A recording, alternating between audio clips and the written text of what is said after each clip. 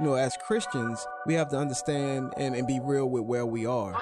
That's what we have to see first, individually. And where our mindset is and what we desire. Airing the Addisons. I think what God is really calling us back to, it's those individual personal revivals in our own lives where we're like, oh, Lord, what have we done? We have minimized you. Promoting truth, wisdom, and empowerment. As the church, man, we should be on the forefront of making disciples, of indoctrination and godly things. If we don't train our kids, they will not be able to stand. Airing the Addisons. On American Family Radio. Thank you so much for listening. I'm Miki. And I'm Will. And Sweet Victory and our brother Richard are on tap to help us navigate the Friday edition of Airing the Addisons. We call it our gumbo show. It's kind of like we do a recap of the week. Sometimes that can be a little bit of a lighter show depending on who calls in and who we're found talking to or about. Right. Sometimes the recaps get us going again. Yeah, you know what I mean? true. And so it has to be expected. But let's take a jog back through the week and look at where we started and then where we end up today. On Monday, show topic was Your Church Reflects You. And we were talking about how, it is just true. The word of God is true. Yeah. And then we see this kind of displayed in reality that people heap up for themselves, the types of preachers who will tickle their ears or preach what their itching ears want to hear, which was always a strange phrase for me growing up.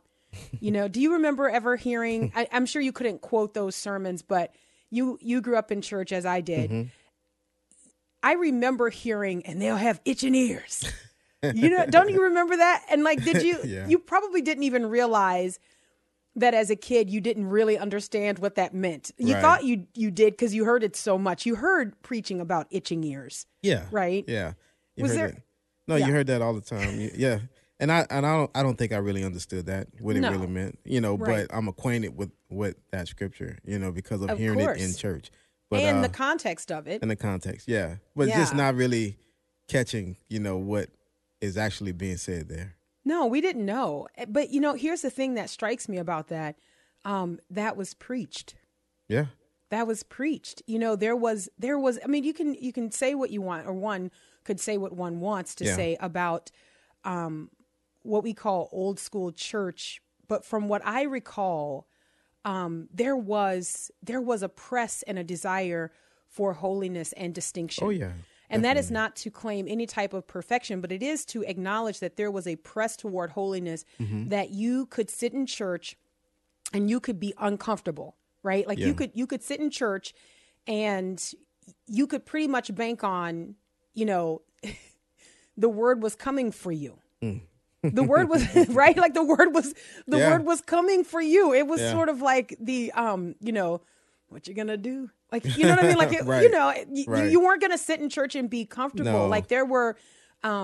There were instances where you would hear the pastor, the preacher say things like, and shacking up is a sin, and to talk about those, but once again, as a kid, I don't know if I understood what that really meant. But I tell you what, the adults sitting around you sure did. Oh yeah, they understood. Definitely. And you know what happens? There are a lot of people that they have these kinds of testimonies where they're like, well, I left the church because I felt like the church was too judgmental. Yeah. The church was too critical. And if you're untrained in the word of God or unskilled in the word of God, you might give a lot of credence to that and be like, oh man, you were hurt by that. Like you were, and then as you grow in your knowledge of God, you're like, wait a minute, but let's define critical and judgmental. I remember a few years ago, I was talking to someone, this was several years ago, probably almost 10 now. And I was talking to someone out in the parking lot of a grocery store. And she said how, she was so injured by the church. She just felt like the church was so hurtful to her. And I remember, standing there, outside and being like, man, do you feel comfortable to share? Like, what happened? Like, how were you injured by the church? And she said, well, it's just a bunch of things that the church was doing at the time. She goes, like, I remember, she was like, I was a part of the choir and I was singing in the choir. And then she said, and I got pregnant. And she goes, and I wasn't married. But she goes, but they sat me down. They told me that I couldn't. They told me that I couldn't sing in the choir pregnant and unmarried. Yeah. And so I was standing there and like, just, this is real talk, right? Yeah. And so I was like, yeah. Like that moment, and just 100%, that moment where you go, okay, wait. Right. Am I like, what do you say? Lord, you yes. say, like, am I supposed to just listen, or am I supposed to go, well, actually, they were that's church right discipline, like, you know, because that's sin, right? So you can't go undisciplined and still be facilitating from any position of influence worship in the Lord's church without the proper like reconciliation. Like there's repentance and, you know, and so if that were to go unchecked. And so as we were standing there, I said, now, did they ever restore you? Did they ever walk through with you about like why that was sin? So I was trying to find a gentle way to say, I agree with them. That's a great question. Did they?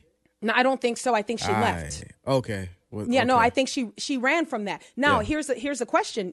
The question is, you know, is it the responsibility of the church leadership to do an appropriate job or to do a sufficient job in making sure that you point out that this is discipline? You understand what I'm saying? That this is definitely, because if you don't, then it really just becomes, you know, oh, they hurt me, you know, and there was no explanation. They just didn't like it. You know, no, but you got to turn to the word and say, hey, this is why we are doing this, and we're not throwing you away. We want you to be restored, but man, you have to. You can't be standing up here singing. And you can tell how old this story is because, you know, she was in the choir. You know what I mean? And just that tells you the time, right? It's like we don't have a whole lot of choirs across the country anymore. I mean, I don't know that they're there, which is unfortunate. Because, well, I say that in a sense to say the collection of voices in worship, I think, was something that we should have never lost. I don't think it should have been limited to just the choir. Right. I think all of the church is expected to fully engage in worship. Yes, I agree.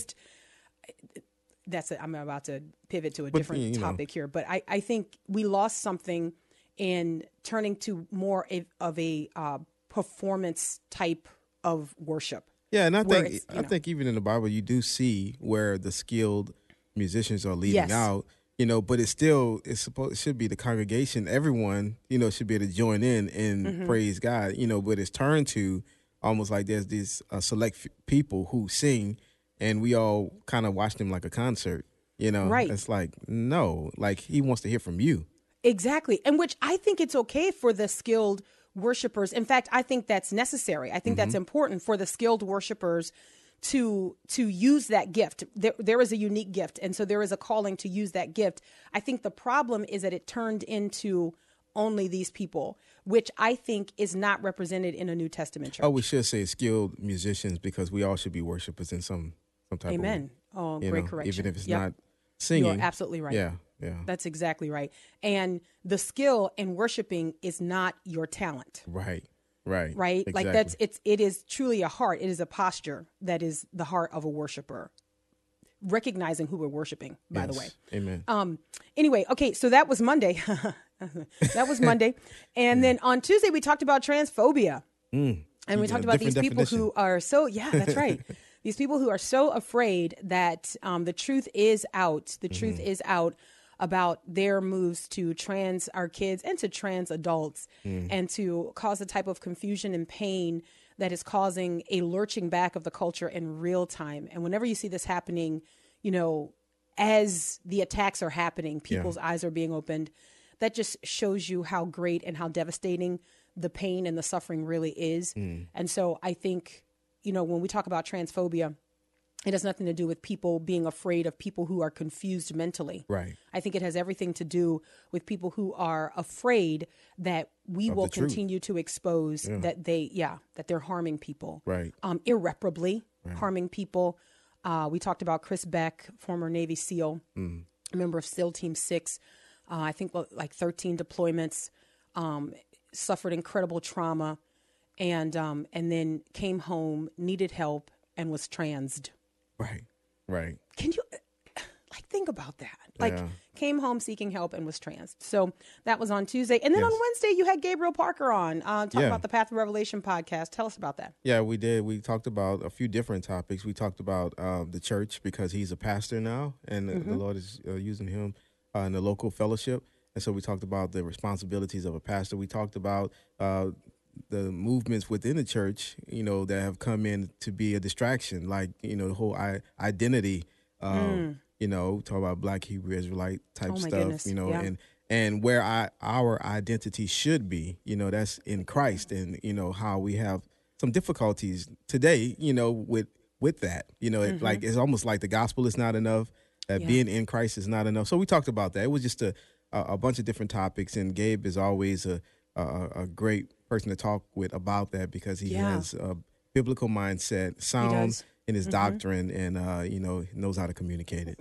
And very thoughtful too. Yeah. One of the things that I appreciate about him is that he's sound, he's biblical, but you can tell that he contemplates these issues as well. You know what I mean? Like, he's not trying to necessarily have the first response or the most impressive response, but he wants to honor God in that. And so that's really cool. Then yesterday we talked about the DeSantizing that's happening down in Florida. Yeah. Which is what we've just come to expect. We're very used to Governor Ron DeSantis doing his job. We're used to him governing. Yeah. That's all we asked for, right? I think so. Job. I think just do your job, and but because there's a lack of that in our culture today, it becomes a novel thing. Yeah. Surgeon General, Florida Surgeon General Joseph Ladapo, also doing his job and saying, "Hey, we're going to investigate the lies or the concealing of information surrounding the COVID-19 shots." People dying suddenly, and excuse me. I think it really scares people to have Dr. Ladapo say things like that, dying suddenly, or suddenly dying, or any combination of those two words. I don't know what other combinations there can be. It's only two words. But I think people are afraid of it because, there was a documentary out that is actually covering the fact that all across this country, people are dying suddenly, healthy people that you would not expect. They don't have the types of comorbidities that we love to be able to hide behind when we talk about medical information. Well, there was this and there was that. Nope. Perfectly healthy people who are out running, people who are covering sports events in other countries and having cardiac events. But when we talk about that, it's just too conspiratorial for our culture at large. Like, it's just so far. And I think because we've been conditioned to believe that we can trust information only from certain sources. Yeah. And so when you have a Surgeon General, I believe he's Harvard educated, by the way, Dr. Ladapo, I believe, is Harvard educated. When you have a Surgeon General like that saying, no, these adverse events are overwhelming and we've got to investigate this, I think it's hard to ignore that. I think it's also hard to ignore that, Surgeon General Ladapo happens to be more melanated. I think people are so mad about that. I mean, there was just at his confirmation, just the fact that he was chosen by Governor DeSantis was big hoopla, and which causes a conflict for the liberals because they're like, oh, man, it's just so much easier for them to forcefully attack less melanated individuals, right, without worrying about this tension that they feel, right. But anyway, Surgeon General Ladapo looking into this and man, doing the things that I think you just expect people to do. That's right. So that's right. All right. So that is the recap of the week. When we come back, excuse me, we're going to open the phone lines. But I don't know if we have enough time. Before we go to the break, I do not want to overlook that on Tuesday in this country. Okay, well, we'll have to do it on the other side of the break. Yeah. That's fine. You can talk about it when you come back with it. Okay, very good. We'll come back with the clip. The White House making much of mocking marriage on Tuesday, even inviting drag queens to be a part of this, truly showing that there is no rhyme or reason, that there is no logic to anything that's being done in this country anymore.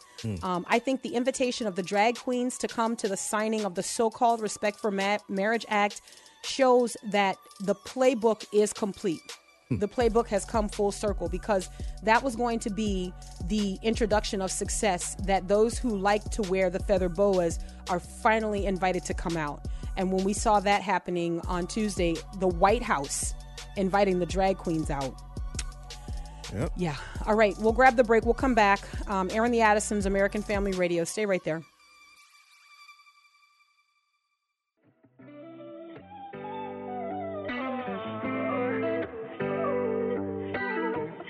Everybody is becoming something. We're all becoming what we behold. Everybody wants to find their purpose. Everybody wants something more. 'Cause if I'm gonna be more of anything, I just wanna be more like you. If I'm gonna be more of anything, I just wanna be more like you. If I'm giving my all to anything. Today's a good day. A day America takes a vital step toward equality, toward liberty and justice, not just for some, but for everyone. Everyone. Toward creating a nation where decency, dignity, and love are recognized, honored, and protected. Today, I sign the Respect for Marriage Act into law. Deciding whether to marry, who to marry, is one of the most profound decisions a person can make. And as I've said before, and some of you might remember, on a certain TV show 10 years ago, I got in trouble. Marriage, I mean this with all my heart, marriage is a simple proposition. Who do you love? And will you be loyal to that person you love? It's not more complicated than that. Except that it is, actually, because like for the homosexuals who are seeking to redefine marriage, they're actually not seeking that loyalty that Joe Biden is talking about. Right. Like that. I mean, remember, we did a show, we did a program, okay, where we actually exposed the numbers and we actually exposed the, open secret that those who are living a homosexual lifestyle do not have the boundaries or the burdens of what would be heteronormative behavior. So that includes commitment. That includes monogamy. Right. I mean, even among the homosexuals who are doing the research, they are saying that, no, actually homosexuals, even men who consider themselves to be in committed relationships with other men, do not consider themselves monogamous because that's not their starting point. It's what they call monogamish. And so it's really interesting that you've got the president standing up there saying, you know, this is just basic, this is fundamental, and it's about who you love. But that's actually not how marriage is defined. It's not about who you love. God has actually defined marriage between a man and a woman. That's right. And when you enter into that covenant, right, you love the one that you're in that covenant with. Okay, you love the one that you're in that covenant with, and that covenant is reserved for male and female. That's it. That's right. Bottom line. Right. Bottom line. And so all of this hoopla, and here's something else that I think is really, really interesting. And we'll open the phone lines here too. 888-589-8840. 888-589-8840. You can talk about anything that we've discussed this week, and certainly what we're talking about right at the moment. 888-589-8840. Here is something that I think is really interesting. So the president said, quote, "Today is a good day, a day America takes a vital step toward equality." So what's next? If that's just a step. Well, you know the what Equality Act. Uh-huh. I mean, this is the on-ramp for that. Like, that's going to take it even deeper. So they're not going to, that's the thing. It's not going to, like, stop. There's no satisfaction like, okay, we got it. That's all we wanted. Because years ago, they just wanted, certain things. And now you look today, it's like way beyond what they said that it's they exactly wanted. Right. So it's going to continue on. So I think this is just a nod towards the Equality Act. It's amazing. And, and you just stop for a second and you think about some of the wording and you think about what is being, it's sort of like a duality in speech here. You're talking about a day where decency and dignity and love are recognized, honored, and protected, but only for a select group of people. It's to protect, to recognize, and to honor their particular proclivities. And so everybody else, like, just who cares? Yeah. Nobody cares. Nobody cares. Nobody wants to honor or respect or reserve preserve the dignity that you have and your right to conscience, your right to be free unto God. Right. And so here's what I would say, that even as we see this happening, which, by the way, I don't think, and guys, I understand, this is going to take some major points away from my intellectual scorecard. But I do not think that it's an accident that on this day and the day following, we had major weather events all across this country where there was loss of life and just a major sort of like event. Yeah, major damage all over, this country. Widespread. And the thing is, I think we as Christians have to understand that, this sexual deviancy and this whole agenda is contrary. It's like a collision coming between, those who will follow Christ and this agenda. Mm-hmm. And the thing is, as they continue to march forward with these different acts and this and that, what has to happen for them is that the church begins to be more and more in the closet, like quiet, because the things that we represent, and what we know from the scriptures are in contrast to their lives. And if we're going to preach the full counsel of God and His word, man, they can't have that, because that's hateful. That's exposing, who we are. So I think as we see these things continue to move forward, we got to understand as Christians that the expectation on us is, y'all need to be quiet. Y'all need to shut up. Y'all need, which means we have to do the opposite. Exactly. That we got to keep speaking and speak louder and be empowered by the Holy Spirit to speak, and to do what He has called for us to do. And so I think it's a time of recognition that, man, this is not just, okay, when we let them have this, okay, that's fine. It will affect you as a Christian. Mm-hmm. It's interesting. I think that we've got to have that example in front of us that I think we saw in the Apostle Paul, where the Apostle Paul both knew what his rights were and he regarded those rights, but he was prepared to suffer even if those rights went unacknowledged, right? And so here's the point that I'm making. In America, we have to know what our rights are. We have to understand the rights we have as a citizen of this country, which is precious, right? So we want to fight for that. We want to protect that. We want to defend that. But I think we've got to have the kind of spiritual mettle, right? Like we've got to be made up of the type of first century toughness that says, even if there's no regard for our rights, we're going to keep telling the truth. Continue. And I think that's going to be really difficult for Christians to get there. I think we've got to have this understanding. Like the Apostle Paul, he says, even though I'm in chains, the gospel is not chained. That's right. Right. And I think that's hard for us because we don't know this type of life. Look, it's going to be hard for the Christian who have put most of their stock in outward things like politics or, having this person or doing this. Like if you put like a lot of your eggs in a basket, that's outside of God, and it's going to be hard for you because the thing is, you're not going to be able to rely on that. That's it's gonna take being relying on God and the Holy Spirit to lead you and to guide you and empower you to be able to stand in the way that you should stand. So I think the call is, man, let's put our focus squarely on God, because the times are coming. They are coming, but we're not afraid of those times because we're in Christ. That's right. I will say this, and then we're going to go to the phone lines here. If you are in a conversation, with a person who is talking about respect for marriage, and that person would say, hey, we need to respect these people want to get married, I truly would challenge you and encourage you to ask first, what is marriage? And to ask if marriage involves a certain expectation of fidelity. And the reason I'm telling you that is because recent polling data, and even polling data that's over 20 years old, shows, and this number has remained this way, that 89% of Americans believe that infidelity is morally wrong. Infidelity in a marriage is morally wrong. And so knowing that, I'm trying to empower my brothers and sisters. Begin with the word. Yes. Here's some of the cultural information, and then end with the word. Remember, we talked about that yesterday. So here's what I'm doing. We begin with the word.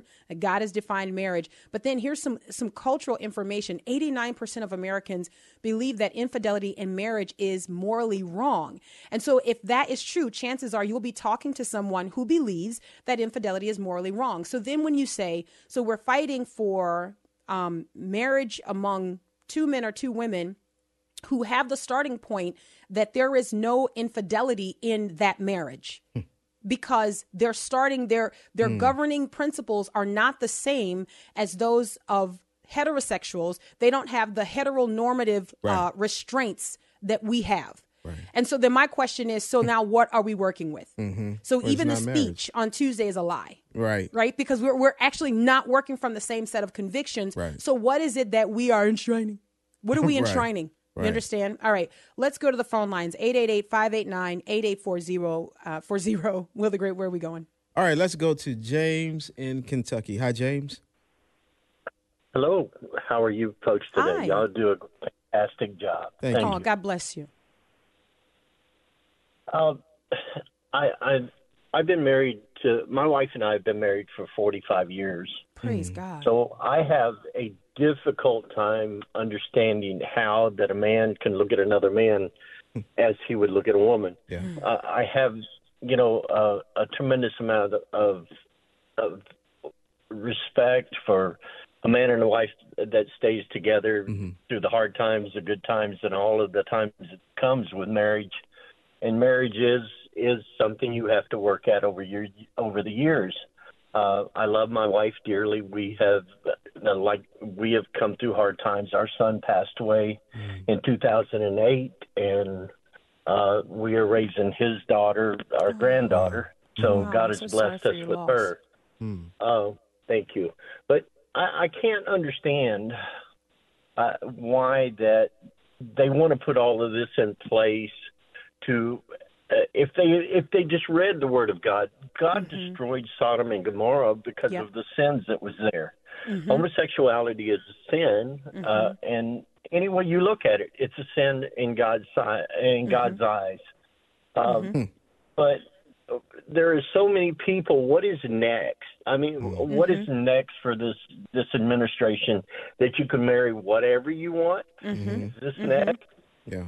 I'm going to tell you. I'm going to tell you, brother. I'm going to tell you where I think we're going next, and I think that this has been hinted at in various instances, and the way that we describe it. I think what you're going to see next is you're going to see an open celebration of the molestation of children and calling that a consenting relationship. Yep. I think what you're going minor attracted persons. And I know that we're wondering why would they go there? Because when a person throws off all of the restraints that God has put into place, when a person says we will no longer submit to God's righteous decrees, we will not regard God's morality, then there are no prohibitions. Right? Like and so what happens, and Romans lays this out for us so that we can even begin to understand it. When man rejects God, and man does this repeatedly without regard to that, I have an inner knowledge of God. Romans says it, that God has made himself known to man. Man knows this internally. And then Romans also says that man knows this externally, that all of the evidence that God exists, that he is real, right? Even the invisible Godhead. Okay. So that man is without excuse is what Romans says. That's right. Okay. So he knows God internally. Romans says, Romans 1. Right. And he also knows God by what God has made. He has revealed himself to man so that man is without excuse. So what does God do? So with ignoring all of this evidence that man has, then what you see repeatedly in Romans chapter 1, God gave them up. God gave them up. And then for the question, how could they even do this? Because it's clear. Well, they don't adhere to the Word of God, number one. But even in Romans, as you're citing, Romans chapter 3, as Apostle Paul was quoting, there is none righteous, no, not one, not even one. There is none who understand. There is none who seeks for God. All have turned aside. Together they have become useless. There is none who does good. There is not even one. Their throat is an open grave. With their tongue they keep deceiving. The poison of snakes is under their lips. Words whose mouth is full of cursing and bitterness. Their feet are swift to shed blood. Destruction and misery are in their paths, and the path of peace they have not known. Then it says there is no fear of God before their eyes. They don't fear God. So it's going to continue to go on and on and on because there's no fear of God in their eyes. They don't respect the Word of God. They don't respect the people of God. They don't respect God. And so whatever they desire, that's what they're going to try to fulfill. It won't stop. You know, and so that's why I say as Christians, we have to be girded up. We have to be ready to do exactly what the Lord is commanding us to do and not come down off the wall, because that's what they want us to do. And don't think yourself strange that you have not found a way to reconcile this sin and rebellion to the truth that you proclaim. So don't think that something is wrong with you that you just don't understand that. Like, no, praise God. You know what I'm saying? Praise God that you don't have a heart that bends in the direction so as to normalize rebellion against God and to, with our praises, sign away people to destruction. That's what's happening in our country. People are praising other people and symbolically or essentially signing them over to destruction, and it's very, very sad. And you made a point about, even in him signing this, and in the audience bringing out the those who they once didn't want to be out. That's front. right. That's exactly right. Yep. So now it's like it's open season. Everybody come. You can all come out now. And so you can expect to see more of this deviancy, whatever the next form is. And like you say, minor attracted persons, we call them pedophiles. That's what they're going to begin to try to endorse and say this is normal. Thing. Yeah, I think that's the next thing. I think a lot of people would like to say, oh, it's going to be, whatever you define as marriage, thruples and whatever. That's already happening. That's already happening. And as you heard our caller, I think a week ago, who suggested that, sure, if these people love each other, but love is not the basis for a marital union. Come on. I wish people understood that. Like, even among Christians, I just said that, and there are some Christians who are like, wait, but it's not. No, the basis for the marital union is covenant. It's a covenantal agreement between a man and a woman, which is why when you don't feel like you love someone, you stay. This is how it gets to be a picture of Christ in the church. Okay, Aaron the Addisons. We'll be right back with more of your calls. My bad. I've been all in my bag. I know they won't like that, but I must side with my dad. None of my business. If you choose to become a new you, do what you do. It's your choice, but just because you view gender as a feeling doesn't mean I do too. Yo, this is not meant to offend you. I'm not against you. I'm against an agenda that tells a child the feelings render the gender without the scientific evidence ever. If I told you what I believe, and if we trade and debated philosophies and got deep in the science of biology, we would both probably still not agree. And that's fine, we can still be kind to each other. I wouldn't try to tell you how to be. With that said, my kids are mine to lead God and teach them morals and my beliefs, yo. So it isn't your job to feed these ideals and try to fill their mind with seeds, bro. I am not fine with these schools trying to teach my kids on the mind of me, no. I'm not trying to beef, but if I pulled up to a school when inside to preach, they would stop me in the name of equality, where the same equality should apply to me. Man, just let him go. Just let him go. I love that so much. Okay? I love that so much. Anyways, I feel I'm mindful of people like my mama who are like, what did the young man say? What was he saying? I caught a few words, but I don't understand what he was saying. Anyway, he's saying what we say here. Yeah. But setting it to music, okay?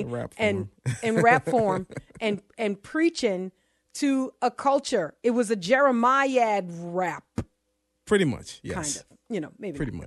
It's a woe, right? It's a lament. Like, this is what's going on in the culture. Yeah. Who is that, Will the Great? That is Dayton, Datin, featuring Bizzle. It's called My Bad. Man, I love to listen to music like that. You know what I'm saying? Like, I appreciate that, because you have to be gifted in a way to be clever enough to get it in a certain measure.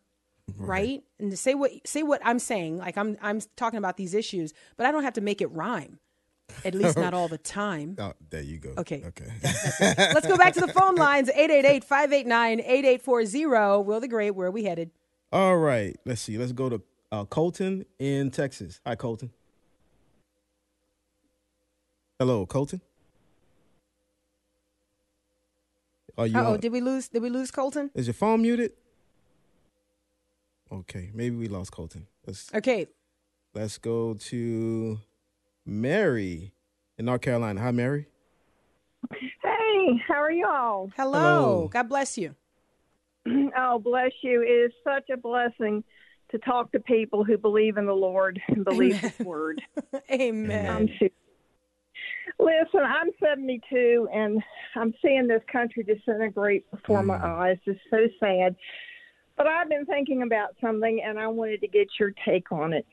I'm really thankful that we seem to be winning on the abortion issue, at least somewhat, and that's good. But my thought is, if we don't get a handle on this homosexuality, and now that the president signed this law into effect, I don't know if we can. I think the country is doomed. I mean, according to the Bible, and I think it was Jay you had on first said it about Sodom and Gomorrah, and God says, I don't change, and sexual deviancy is such a perversion to Him, an abomination. I just think if we don't get this homosexuality, get it reversed, I think America is gone. I just want to get your take on it. But Sister, go ahead, Will. Great. Thank you so much for your comments. Yeah, great. Thank you for your comments. I want to say, too, before you speak, me, just that we have to look at the church, and I think we have to see and evaluate if we value marriage. Because what the church has done has not been, we haven't valued marriage. We have kind of like treated it as something that we can get in and out of easily. And there's some things that are going on within the church that mirror the world. So I think if we can't get it straight within the body of Christ, in this country, we can't expect anything to change out there, But within the church, I think we have to look at ourselves first and say, where are we missing it inside the body of Christ? Yes, man, that's so interesting. That's almost exactly where I was going to go with regard to the church, that I think the responsibility, the church always remains the conscience of the nation. Like the people of God, we remain the conscience of the nation, which is why we can't be so entangled and enmeshed in the nation that we lose our distinction. Exactly. Like these people who don't know God are really, and I don't mean to sound, hysterical, but they're depending on us to stay the course. They're depending on us to keep telling the truth. Yeah. And who's the us? The us is the church. It's the called out ones, the ecclesia, right? And so when we diminish that truth and we go along with the culture to be able to get along with the culture, then we outlive our usefulness. We've lost our saltiness. And so to our sister Mary's point, the getting this under control will begin with the house of God. Yeah. And to my brother Will's point here, it will be our high regard for marriage, our high regard for God's description of human sexuality and sexual identity. And look, I'm going to tell you, we fell into, unwittingly or, because of fear of man, we fell into this, move away, even in the church, this move away from the distinctions that God has given us in maleness and femaleness. God did that on purpose. Do you understand the scriptures? The Bible records for us that male and female are made in His image. In His image, He made them. So there is something that God put in females and male to tell us about Himself. Yes. It is distinct and it is different. And what we have done is we've tried to run away from those distinctions. Even in the church, we've tried to masculinize our women, our girls. We've tried to feminize our boys. We've moved away from this idea of God is right. God is right. And there is a certain way that men and women behave. Now, I don't have time because I want to be respectful. We've got other callers we've got to go to. I don't have time to unpack all of that. But at a very basic level, God made a distinction between the sexes, and He did that on purpose. And what's the purpose? That we would know Him. He has put something in male and female to tell us about Himself. And so our culture is marring that. Please understand that Satan knows what he's doing. Yeah. He knows exactly what he's doing. That's all I have time to say. I'm going to show some self-control here, and I'm going to move on. Will the Great, where do we go next? All right, let's go to William in Virginia. Hi, William. Hello. Thanks for taking the call. Sure. So I wanted to share a little bit of my testimony, if I could. Growing up as a kid, I'm going to estimate between when I was 5 and 10 years old. I really wished I was a girl. And it went on for some time. I remember fantasizing about it, and eventually I was able to work up the courage to go to my mom for. And love Jesus Christ. And I'm hey William, so grateful to them. Yeah. Hey William, I'm missing I think some important aspects of your testimony because of the phone connection there. Mm-hmm. I don't know if it's possible for you to move to a space where we can, because I really feel like what you're sharing is so vital, so important, but I'm missing some portions of it. So if you could go back, you said between the ages of 5 and 10, you desired to be a girl.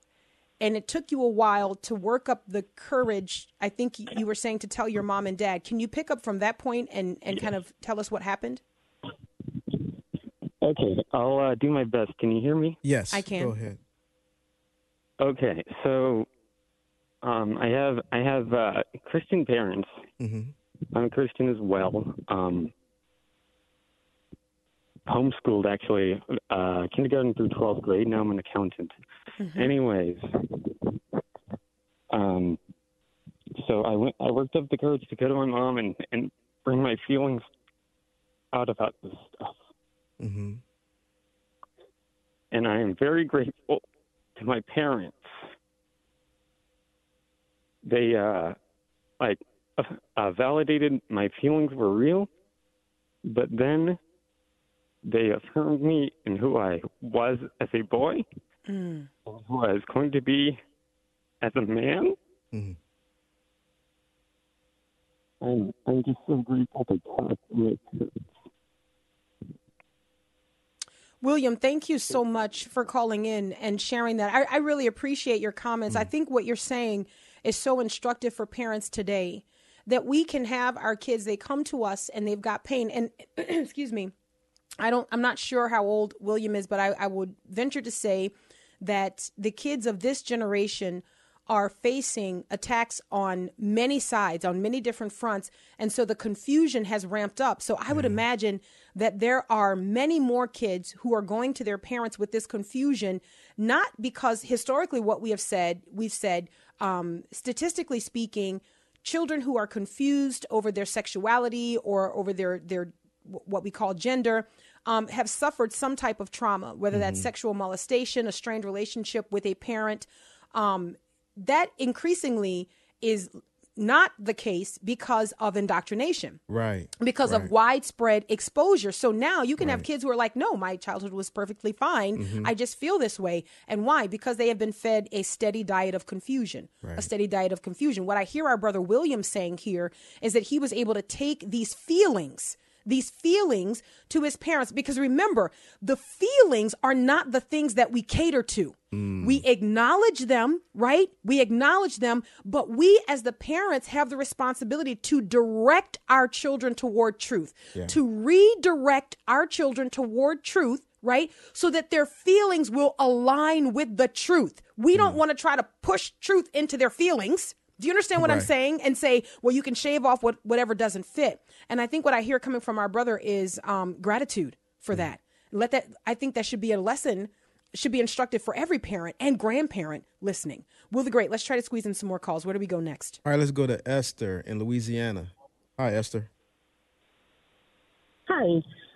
First of all, I want to say I love listening to y'all. Thank you. But it took me a few months from when I first started listening to figure out who Aaron was. That's funny. But my real question centers around the LGBTQ books in the libraries. Mm-hmm. And in our community, we recently had a discussion, a board meeting where it came up. And there will be another one next month. But I'm trying to figure out what kind of comments we can make that will be effective to the opposite side. Because it doesn't help to just preach to the choir. Mm-hmm. Mm-hmm. Okay. Well, can I say this? Is it Mel? Are we talking to Mel? Esther. Esther. Okay. Let me just say this to Esther. I agree with you. It hasn't helped a whole lot to be just talking to the choir, because too often the choir doesn't march out and live what has been preached at them. That's what we're finding in church. So we need among Christians to be strengthened in our conviction that God's word is true, right?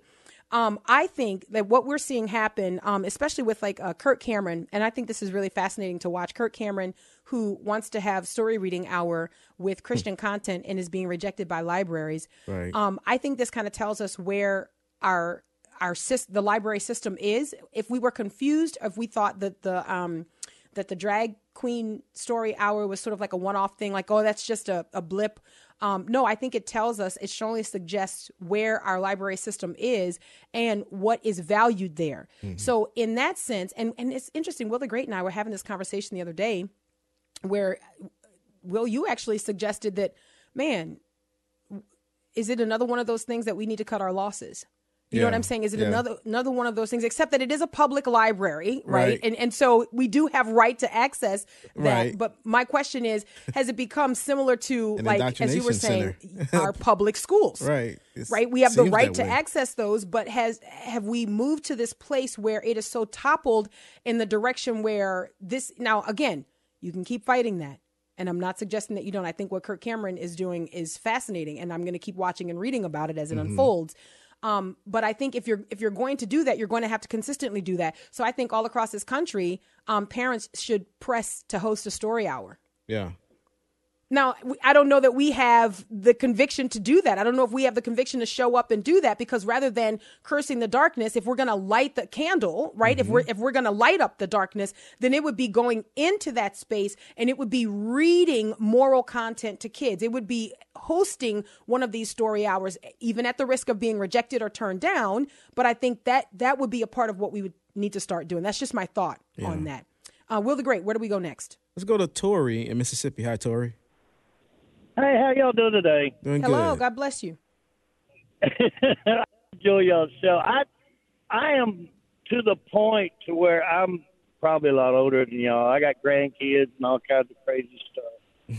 But what really drives me nuts, and I've learned to be still and be quiet about it and just pray on it, is that these people that believe in man and woman and the woman, that it's okay. Well, you know, as you know, as I know, it's just part of the prophecy that's happening in this world, that nobody's really taking accountable, that we do have a living God and a Lord Jesus Savior. But they're doing these HIV tests on TV, and they're showing two men kissing. Now, I understand we have parents that work, but we have kids that at home that are trying to keep their kids out of this. And then, I mean, I see it. Tori, can I just, we're going to run out of time here, but you are making an excellent point. Please let me just jump in before we run out. This is on purpose. This is to recondition kids. This is to confuse kids. We've got to stand against this. You're 100% right.